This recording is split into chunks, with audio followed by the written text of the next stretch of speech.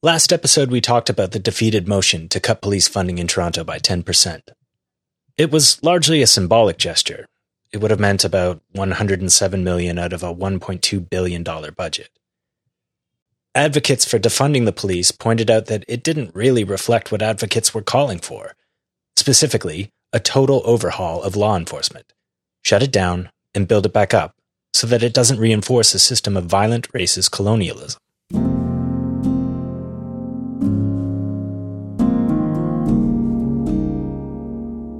Still, even the symbolic gesture failed. It didn't really have a chance. The votes broke down along familiar ideological lines, with 16 against and only 8 in favor. Big, system-altering ideas don't flourish at council. Every problem is addressed in increments. There are frequent announcements about how seriously the city takes issues of systemic racism, poverty, road deaths, or what have you. But the actions to address them are often pretty bloodless. 2 years ago, Premier Doug Ford slashed the number of council seats in Toronto in the middle of a municipal election. We've covered that pretty extensively. If you missed it, it was, in my opinion, one of the most heinous political moves I think I've seen in my lifetime. And while it didn't save any money or streamline government services or council meetings, it did manage to derail a lot of campaigns. A lot of younger, more diverse candidates had their council hopes sabotaged by the Ford government, and when the votes were tallied, the new council, while smaller, looked much the same and all too familiar. When the city faces a big, soul-searching moment, as it did with the police vote, I often think how things might have played out differently if the election 2 years ago wasn't tampered with. With a Global News Ipsos poll showing strong support for the defund movement among millennial and Gen Z generations, I wonder what difference some fresh faces might have made. We live in a time that demands all governments and all municipalities take a hard look at themselves, and not only search their souls, but, finding it lacking, take real action, make real changes. Some governments are. I don't know if ours is equal to that task, if it has the will or the energy. Maybe things would have been different if Toronto had a real election. 2 years ago, that option was taken away from us. And we can only wonder. This is Spacing Radio.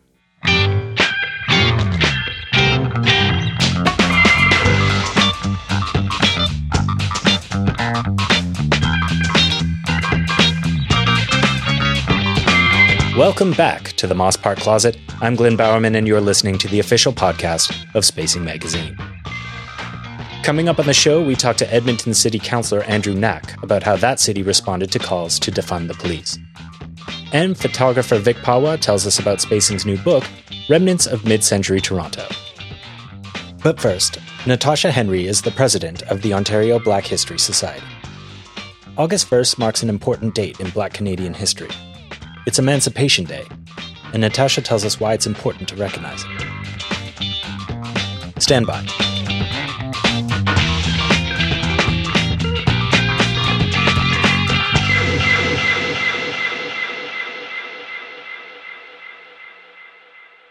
I thought I'd begin just by asking for listeners, you're the president of the Ontario Black History Society, so I thought we could start by just talking about the kind of work that the society does. The Ontario Black History Society was established in 1978, and our mandate is to preserve and disseminate Black history in a range of forms through our programs, through our events, through the development of resources, working on the development of exhibits, and as well as ensuring that there are supports through these various mediums that I mentioned for teachers and students to learn and teach about Black history. And we continue to advocate for the integration of Black historical experiences in the curriculum. Recently, you wrote a piece for Spacing Magazine online documenting the history of slavery in Canada. And I think you speak of the reasons that there was need for the society and trying to get certain information into curriculums in Canada. I think still a lot of people are unaware that Canada does have a history of slavery. Yes, you're absolutely right. It is still not common historical knowledge that African people and Indigenous people were enslaved during the colonization of what we now call Canada for over 200 years. And the article that you are speaking of really was just a summary of my PhD dissertation research on the history of the enslavement of African people in early Ontario. And as it relates to, why this is still the case, that this is not common knowledge, as an educator, the curriculum does play a role in that, because the topic or the historical reality of enslavement hasn't been included in the curriculum, and only in 2013 was included as a suggested topic. And so in learning about our colonial past, this topic remains an option. So there's that piece. And then, we look at the dominant narrative of Canadian history. Again, we're more versed in the history of Canada being a safe haven for freedom seekers from the United States, and not so much our own history of enslavement, and even the fact that enslaved Africans here in Canada were fleeing to the northern U.S. for their own freedom. And so there are various ways throughout the production of the historical narrative where this silencing takes place, whether it's historians who are encountering archival documents in their research and are choosing not to include these historical facts of enslavement that they encounter when they are researching and writing about people or places in Canadian history.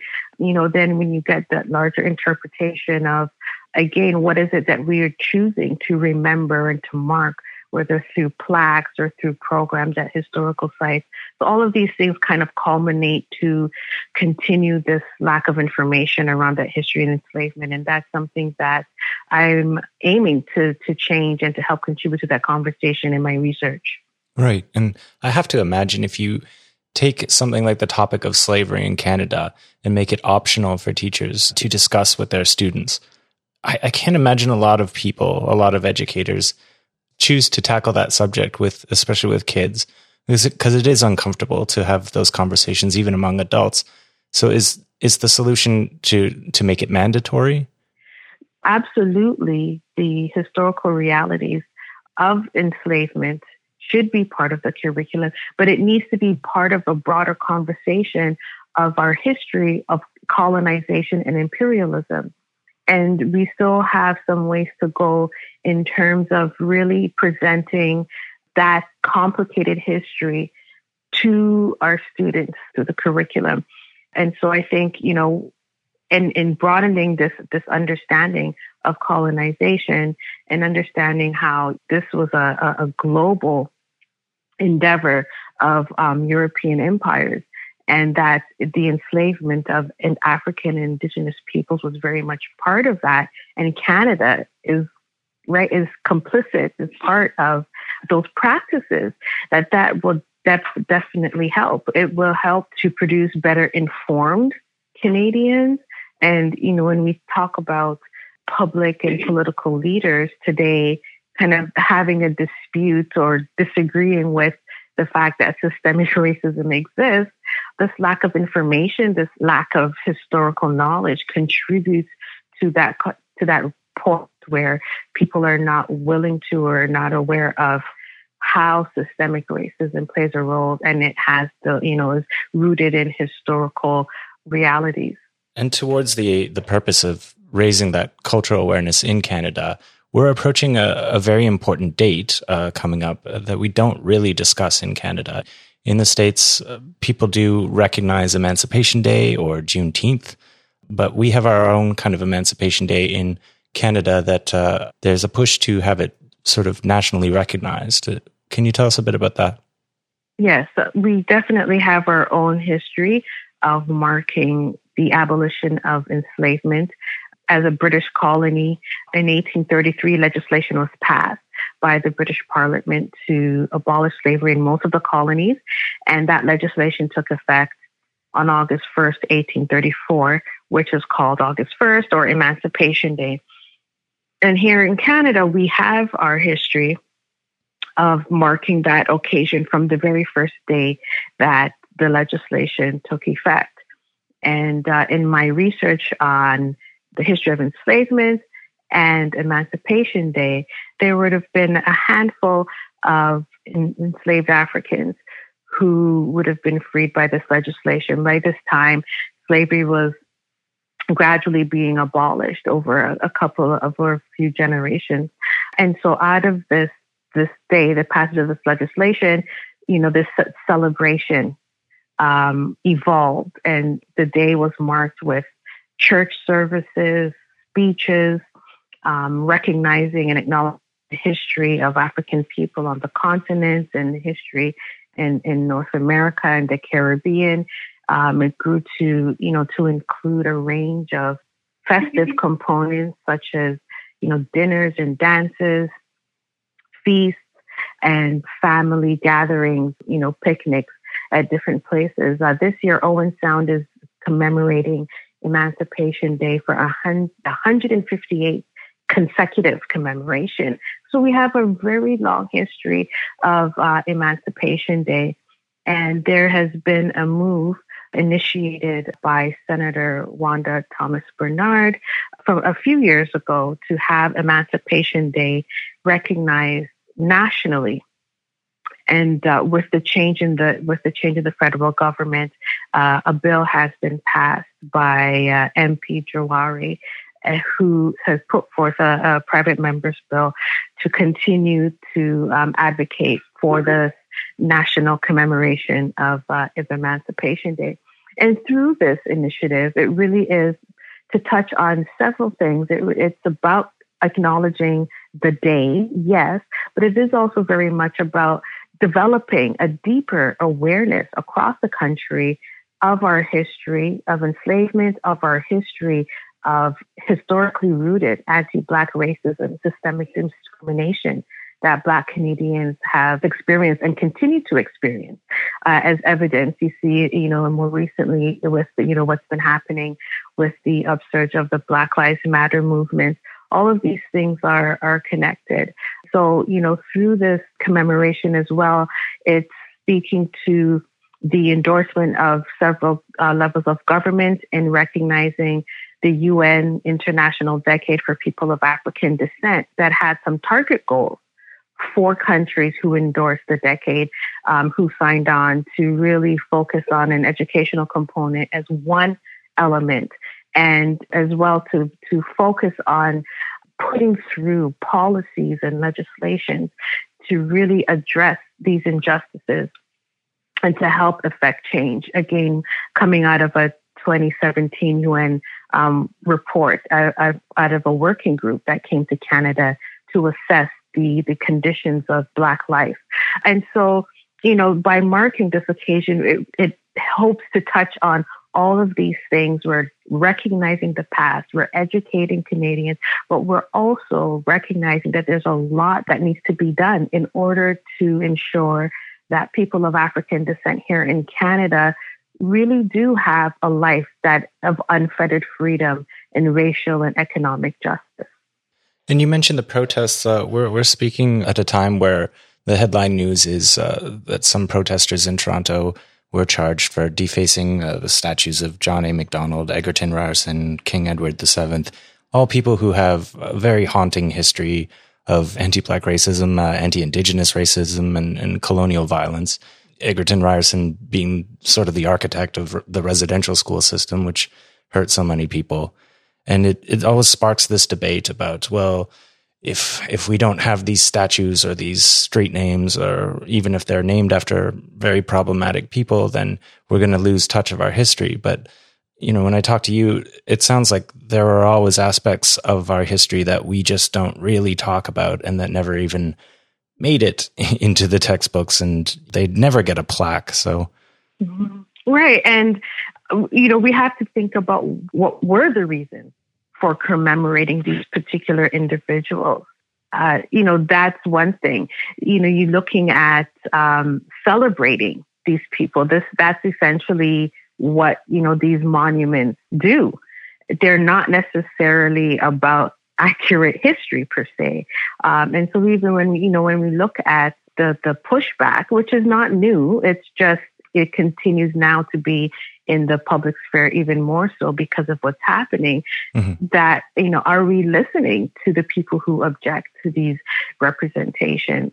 And, are we then reevaluating what it is that we want to convey as Canadians or, local citizens, Ontarians, for example, through the monuments and the markers that we erect? And these things are always up for debate. And again, the fact that these monuments are problematic has been pointed out for a long time. As you'd mentioned with John A. Macdonald and, his anti-Indigenous history. You look at, Egerton Rice, and as you mentioned, similar as well. And he was also at the helm of the school system when racially segregated schools were introduced and legislation was introduced in order to deny Black children the right to attend common schools because there was such objection by white citizens in different locales. So, when people look at these markers of history, I put in air quotes, they convey different messages to different people. And so we have to hopefully come to a place where we can say, we have to listen to what people are saying in terms of their objections, which are valid, absolutely. And, what is it that we want to convey moving forward about what it is that we value and what messages that we want to communicate to people who are in these spaces where these monuments are. And these things are always up for discussion and always change throughout history. These are not static things. And so I'm happy to see the conversation, and I'm looking forward for space to be made for other people, other groups, diverse groups, local, provincially, federally, being recognized in public spaces. And if people want to check out the work of the Ontario Black History Society or support them in any way, how can they check them out? Yes, you can reach us on our website, Ontario Black History Society. We're also on Facebook under our name, Ontario Black History Society. And we are on Twitter at OB History. And we have an Emancipation Day event coming up Thursday, July the 31st at 4 p.m.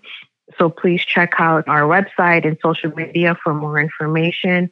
There's also going to be a great panel that we are running jointly with the Owen Sound Emancipation Day Festival, which will be this Thursday at 6 p.m. So look forward to participating in some engaging conversations and celebrations, as well as a lot of activism as it relates to moving our agenda forward. Okay, well, Natasha, I want to thank you so much for having this conversation with me.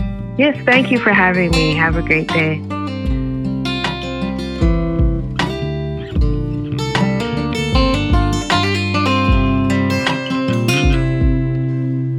For more on Emancipation Day, read Natasha's latest spacing contribution, Apology, Truth, and Reparations, The Overdue Reckoning with Canada's Slave Past, on spacing.ca.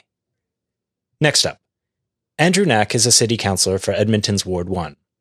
Over the years, he's moved motions addressing the police force, its budget, and practices like carding and street checks. Now, in response to global calls to defund police forces and address systemic racism in law enforcement, Councillor Knack, with support of Mayor Don Iveson and others, was able to pass a motion to cut a projected increase in the police budget. Councillor, Edmonton recently passed a motion to reduce increases to the police budget over the next 2 years by the tune of $11 million. This was your motion, so I was hoping you could explain how you arrived at this motion. Absolutely. So as with many motions, especially one of this size that was many pages long, it was a collaborative effort. It was a combination of input from a variety of members of council. So while I was the one that ultimately moved the motion, it truly was a council effort in many ways.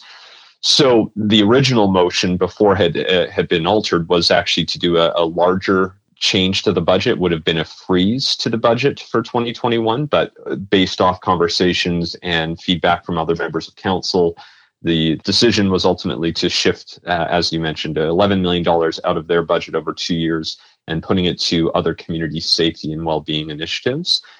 That still leaves our police service with an increase in 2021, and that's a point of frustration for some folks. Mm-hmm. But it's I think a good first step. You mentioned putting the money that you would save to community safety and well-being. Can you tell me a bit about the task force that's being put forward? Absolutely. So this to me is probably the most important part of this motion, because as we heard through the public hearing process, there were many concerns raised by members of the public, but you got the sense, at least I did through correspondence from other individuals, and I think even with some members of council, around a hesitancy to do too much too quickly without having all of the details in front of them. So the idea behind the task force is to have a body that will come in on a temporary basis, probably about 6 months, and what their role will be, it's going to be community-led. They're going to hear from experts, academics, pull in research, talk to the public, and they will create a series of recommendations, not just for policing, but actually community safety and well-being. That's why we've called them the Community Safety and Well-being Task Force. And they'll provide, again, not just recommendations as to actions we should be taking, but what the associated budget changes should be. So the potential change to the budget could be substantially more, or it could be the same, or it could be something entirely different, but it will be based off of the work that this group does. And the reason we needed to have it community-led is there's a gap in trust right now with a number of institutions. And that's not just policing. That includes us as city council and the city of Edmonton as an administration. So many public members were hesitant to support any type of additional work if it was going to be led by those parties where there's that lack of trust. So by putting this into the hands of the community, I think we're going to see some bold and transformative recommendations that will be supported and implemented going forward. So what's the rough timeline of the task force? I believe a report is coming to council next month and then hoping to get it off and running in 2021. Is that about the timeline? Even earlier. So the first report in August is going to include the terms of reference for this task force. Within probably a month after we approve that, we'll have the membership put in place. So starting this fall, so probably late September, they'll be able to start working on this. And the intent is to have the final recommendations in front of council within the first quarter of 2021, and to have interim budgetary recommendations when we debate our budget at year end 2020. This move on the part of Edmonton Council came after basically worldwide reaction to deaths at the hands of police forces in North America, in Canada, especially people who were in mental health crisis, who were often police arrived ostensibly for a wellness check, and the people whose well-being they were checking on wound up dead. And I think the anger all over Canada is understandable, but I was wondering what you were hearing from your constituents in Edmonton's Ward 1. Well, this was the issue, and I've been on council now for almost 7 years, and I've never had more correspondence about any issue than this. And I talked about it. I'd written a blog post on this because I wanted to share with everyone I'd been hearing from. And one of the things I noted in that post was that a lot of the correspondence I received, even though they were form letters, which some people choose to dismiss, but I don't think that's that you shouldn't dismiss form letters. But the people who sent those letters, the names of those individuals are names I haven't seen in 7 years on council. Mm-hmm. I get fairly used to at this point seeing the same sort of names and callers about any variety of issues. And here was a topic that so many Edmontonians that I've never met at community events or community meetings because they're involved in different areas and have never taken the time to call an email because they're busy with life. They spoke up and very loudly about this. And yes, there were a smaller number of people who expressed concerns about any changes to policing, but the vast majority of people I was hearing from wanted to see substantial change. I heard over 1,000 from over 1,000 people. And what's fascinating is that even some of the EPS members I spoke with, mm-hmm. You speak with them, and in many cases, they also don't want to be responding to mental health calls. Right. I had one person say directly to me that some members feel really comfortable responding to those calls because they have some additional training beyond what police trains them on.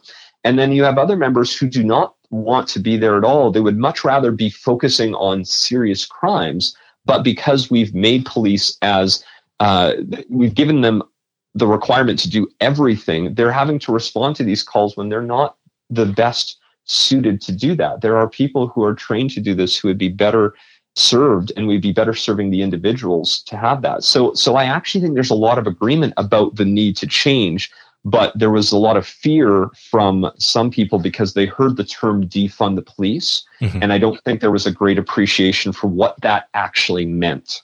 And you've had motions in the past to look at maybe cutting some of the police budget. As well, you've had motions to try and address the practice of carding or street checks in Edmonton, which a lot of advocates all over Canada have been calling to abolish wherever that practice is in operation. Can you tell me a bit about that? Yes, yeah, I think starting on the budget side of things, that's been a concern of mine for some time because, and most notably, when we were debating our 4-year operating budget, which runs from 2019 to 2022, I was looking out at the end of that budget and to see what the final dollar amount was for policing. And I started comparing it to the city of Calgary because it's hard to compare to cities in other provinces because each area has different responsibilities. But Calgary is a very good comparator. And the city of Edmonton was actually going to have a larger policing budget than the city of Calgary, a city with 30% more people at the end of 2022. And that to me feels very unsustainable. There's one of our members of council, Councillor Scott McKean, I think, had brought up a really good point one day when he stated that the way we are handling policing feels a lot like how the province here in Alberta deals with healthcare, which is that you've got these runaway budgets and yet nobody's investing in prevention, which we know over time will save you money and produce far better results. But if we look at it solely from a financials perspective, we know investing in prevention, it takes a little bit up front, but you're going to see better results at the end. And so that's why it's, to me, something that we've needed to work on for some time. I've occasionally been accused of being anti-police when I bring that up. And any of the motions I've done over the years weren't even to decrease the funding. It was just to not increase the funding quite as much and invest in areas that we have seen have had a proven impact on reducing calls for service. We have a group called the 24/7 Crisis Diversion Team in Edmonton that responds to mental health calls, and they've helped reduce calls for policing. We have seen excellent permanent supportive housing where we have some of the hardest to house individuals who, now that they have that 24/7 permanent care, have been able to reduce substantially their interactions with police and also our healthcare system. So we know the evidence is there. We just need to actually put the money into it. And so I think this will help move us in that direction. And then when you look at some of the other issues like carding, there's been a conversation around school resource officers here in the city as well. And again, I think that we have to be listening to the voices that spoke up around what's been happening. And we have to be listening to the Black, Indigenous, and people of color who have expressed their concerns over the years about these mechanisms treating them unfairly and acting in many cases potentially as they contribute to systemic racism. So I'm glad to see in this motion, it looks like we're going to be able to move that even further. I think the big question is going to be, is it going to be substantial enough to address a lot of the concerns that we heard from the approximately 150 people that we heard at our public hearing?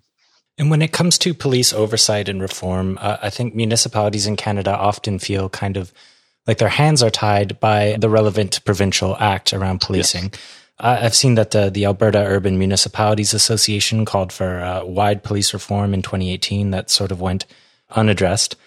So to your mind, what is the relation that urban Alberta municipalities have with their police forces in terms of the Alberta Police Act? Well, I think the challenge is the act is so outdated, and thankfully in Alberta it is going to be changed now. The review is underway, but that took a protest of 15,000 people in the city of Edmonton to generate that action. And now the key is, will the reforms in the Police Act ensure that there is proper oversight to give comfort to everyone, not just those who currently feel comfortable. Again, I have talked about this during our discussions that, I haven't felt unsafe around police. And that's likely because I'm almost a middle-aged white person. Right. And I haven't had any negative interactions. But I've heard far too many stories now about people who haven't been able to have those same interactions that I have. And then when they try to address it, they feel that it's not being heard in the right way.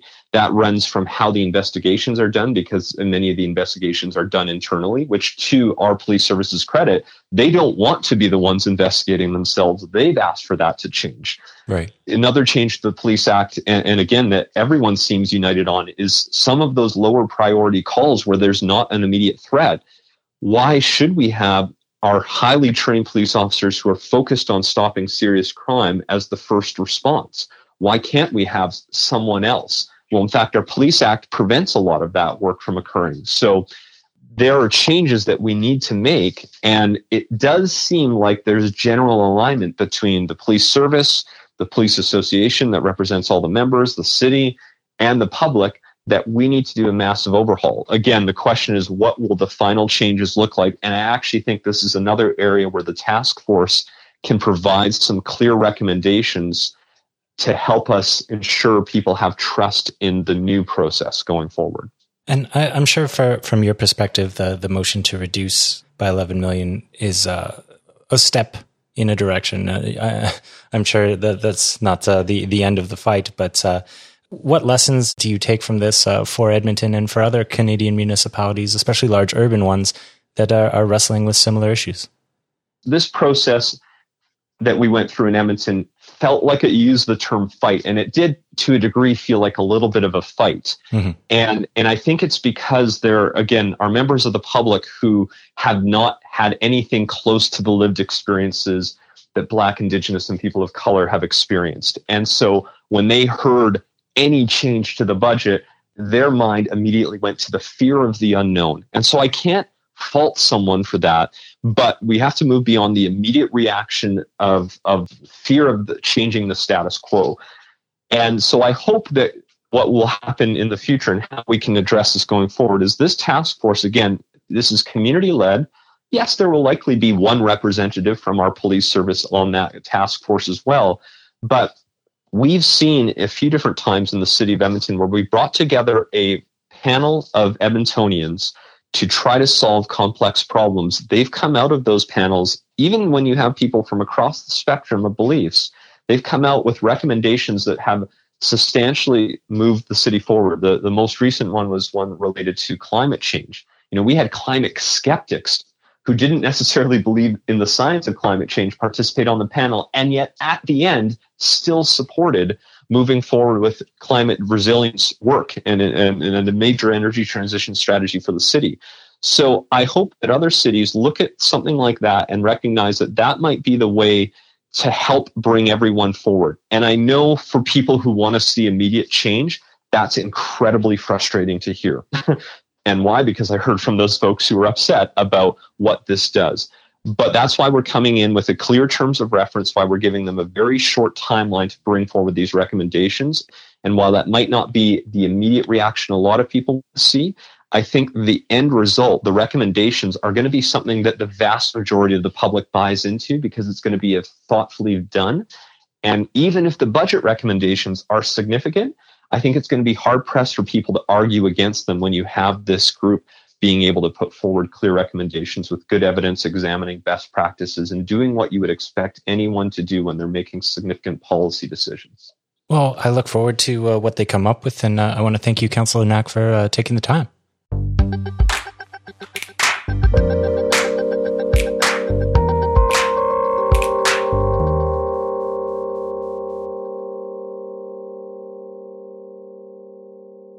As a little something lighter to finish up, Spacing has a new book out.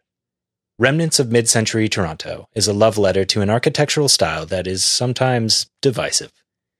The book is full of contributions by Spacing regulars and respected architects. Beauty is in the eye of the beholder, but Vic Pawa, who took all the photos for the book, makes the case for a much maligned design style.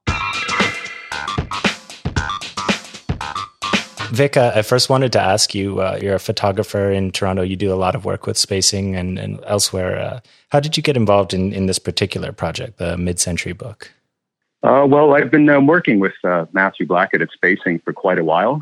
I think over the last 10 years, I've contributed numerous times to the magazine. Mm-hmm. And through the magazine and through, I guess, Matthew's passion, I kind of, discovered modernism over the years. For me, it was a response to the boring contemporary architecture that defines a lot of what's being built today. Mm-hmm. But anyways, we've been talking about it for a while. We both love the idea. He approached me because I have a huge database of photos that I've been taking since 2013 or so. Modernism just spoke to me. The lines, the curves, the zigzags, the sculptural elements, they're all really wonderful. So it's impossible to pass up a chance to work on something like this. Speaking to that style, for someone who's kind of a layman in architecture, if you're walking around the city looking for some of these gems, what are you looking for? Well, there's a large variety of them, but I'll speak to more of what's in the book. I mean, modernism has always been a rational building style, I guess, that developed in Germany at the beginning of the last century. But it's space age. It's very sculptural. Your canopies can be curved. There's zigzag shapes to it. It's basically a playful form of modern architecture. Mm-hmm. There's a lot of variety in it. I think in some ways it's one of the most varying forms of architecture. It also covers a big amount of stuff. But a lot of other things you'll notice they're quite colorful, glazed colored bricks. For the concrete, you can see different aggregate blends, which is like the size of the little pieces of stones that they used in the concrete. But it usually sticks out on the landscape. It looks different from everything else in that it's colorful. It's not as bland as contemporary architecture, and it's not as ornate as the old stuff. And it kind of belongs in the era between the 50s and the 70s. The title of the book is Remnants of Mid-Century Toronto, and the book mentions that you didn't want to just do like a best of. So what does it mean when you talk about remnants of mid-century in Toronto? To me, remnants means the stuff that's around every day that you may not notice.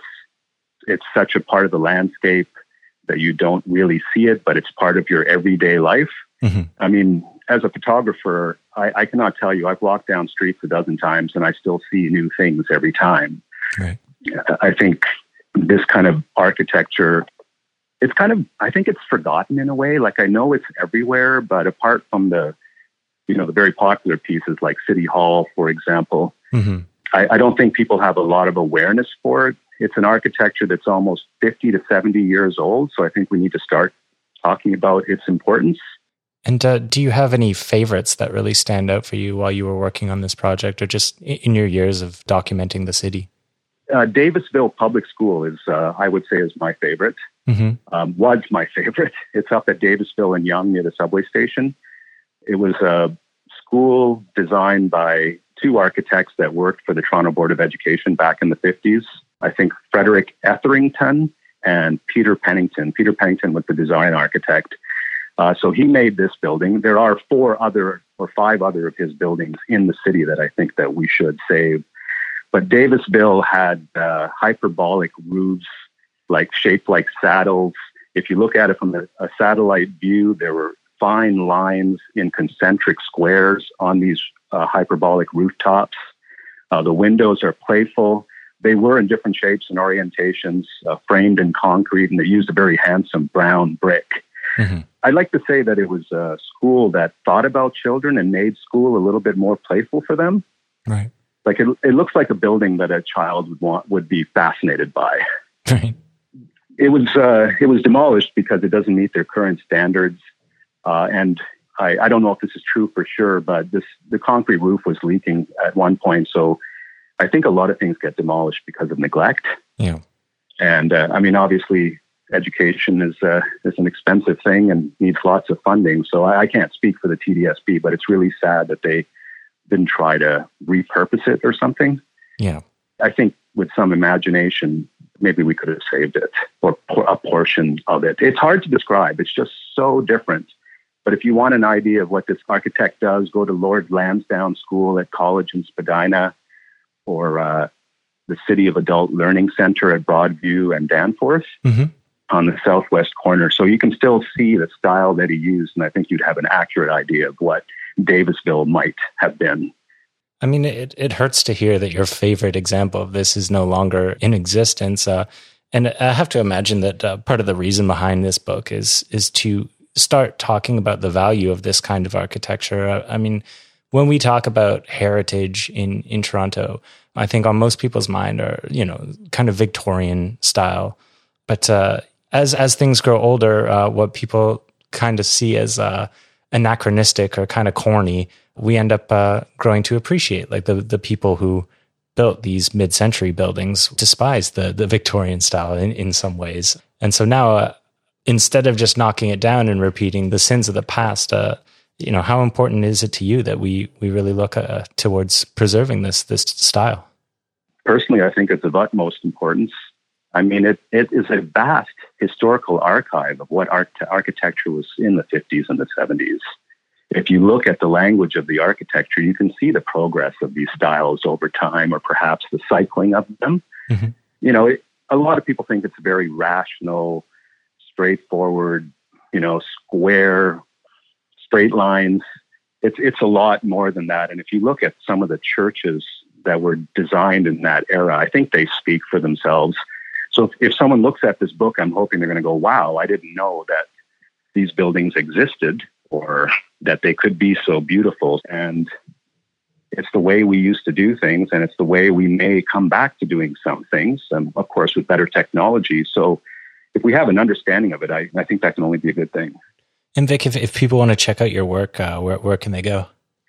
Before I do that, can I just mention a few people that are really doing a good job, I think, in Toronto with modernism? Yeah, absolutely. I think I want to definitely say thank you to Matthew Blackett and Spacing, because they've put out issues on modernism, and their magazine is priceless. That's the first one. I would also say that the Architectural Conservancy of Toronto, they have a database called TO Built. They're doing a great job bringing attention to these buildings, and they don't show preferences for styles. ERA architects have always been champions of this. And I guess another shout out to a gentleman named Robert Moffat. He has a wonderful modern blog online, and I learned a lot from him. So with people like this, I think, we have a chance. Right. As far as how to reach me, you can reach me at vicpawa.com, VIK, P as in Peter, AHWA.com. If you look under that name on Twitter, Instagram, Facebook, I have a daily photo blog there so people can follow along and ask questions. And I try to make it an educational thing, mostly about architecture. So those are good ways to reach me. All right. Well, Vic, I want to thank you so much for taking the time. Thank you very much.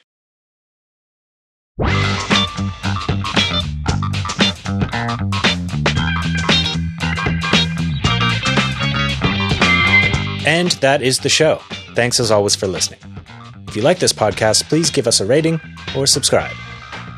I make this podcast with Neil Hinchley, who composes our music, and you can find that music on SoundCloud at track 82. That's all spelled out. If you have any questions, comments, concerns, or scoops, you can reach us on Twitter at Spacing Radio, that's all one word, or email me at glynbowerman@spacing.ca. That's GLYNBOWERMAN @spacing.ca.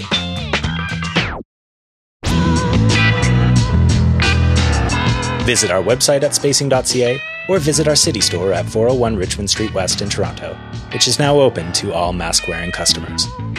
In the meantime, take a moment this Emancipation Day. Cheers.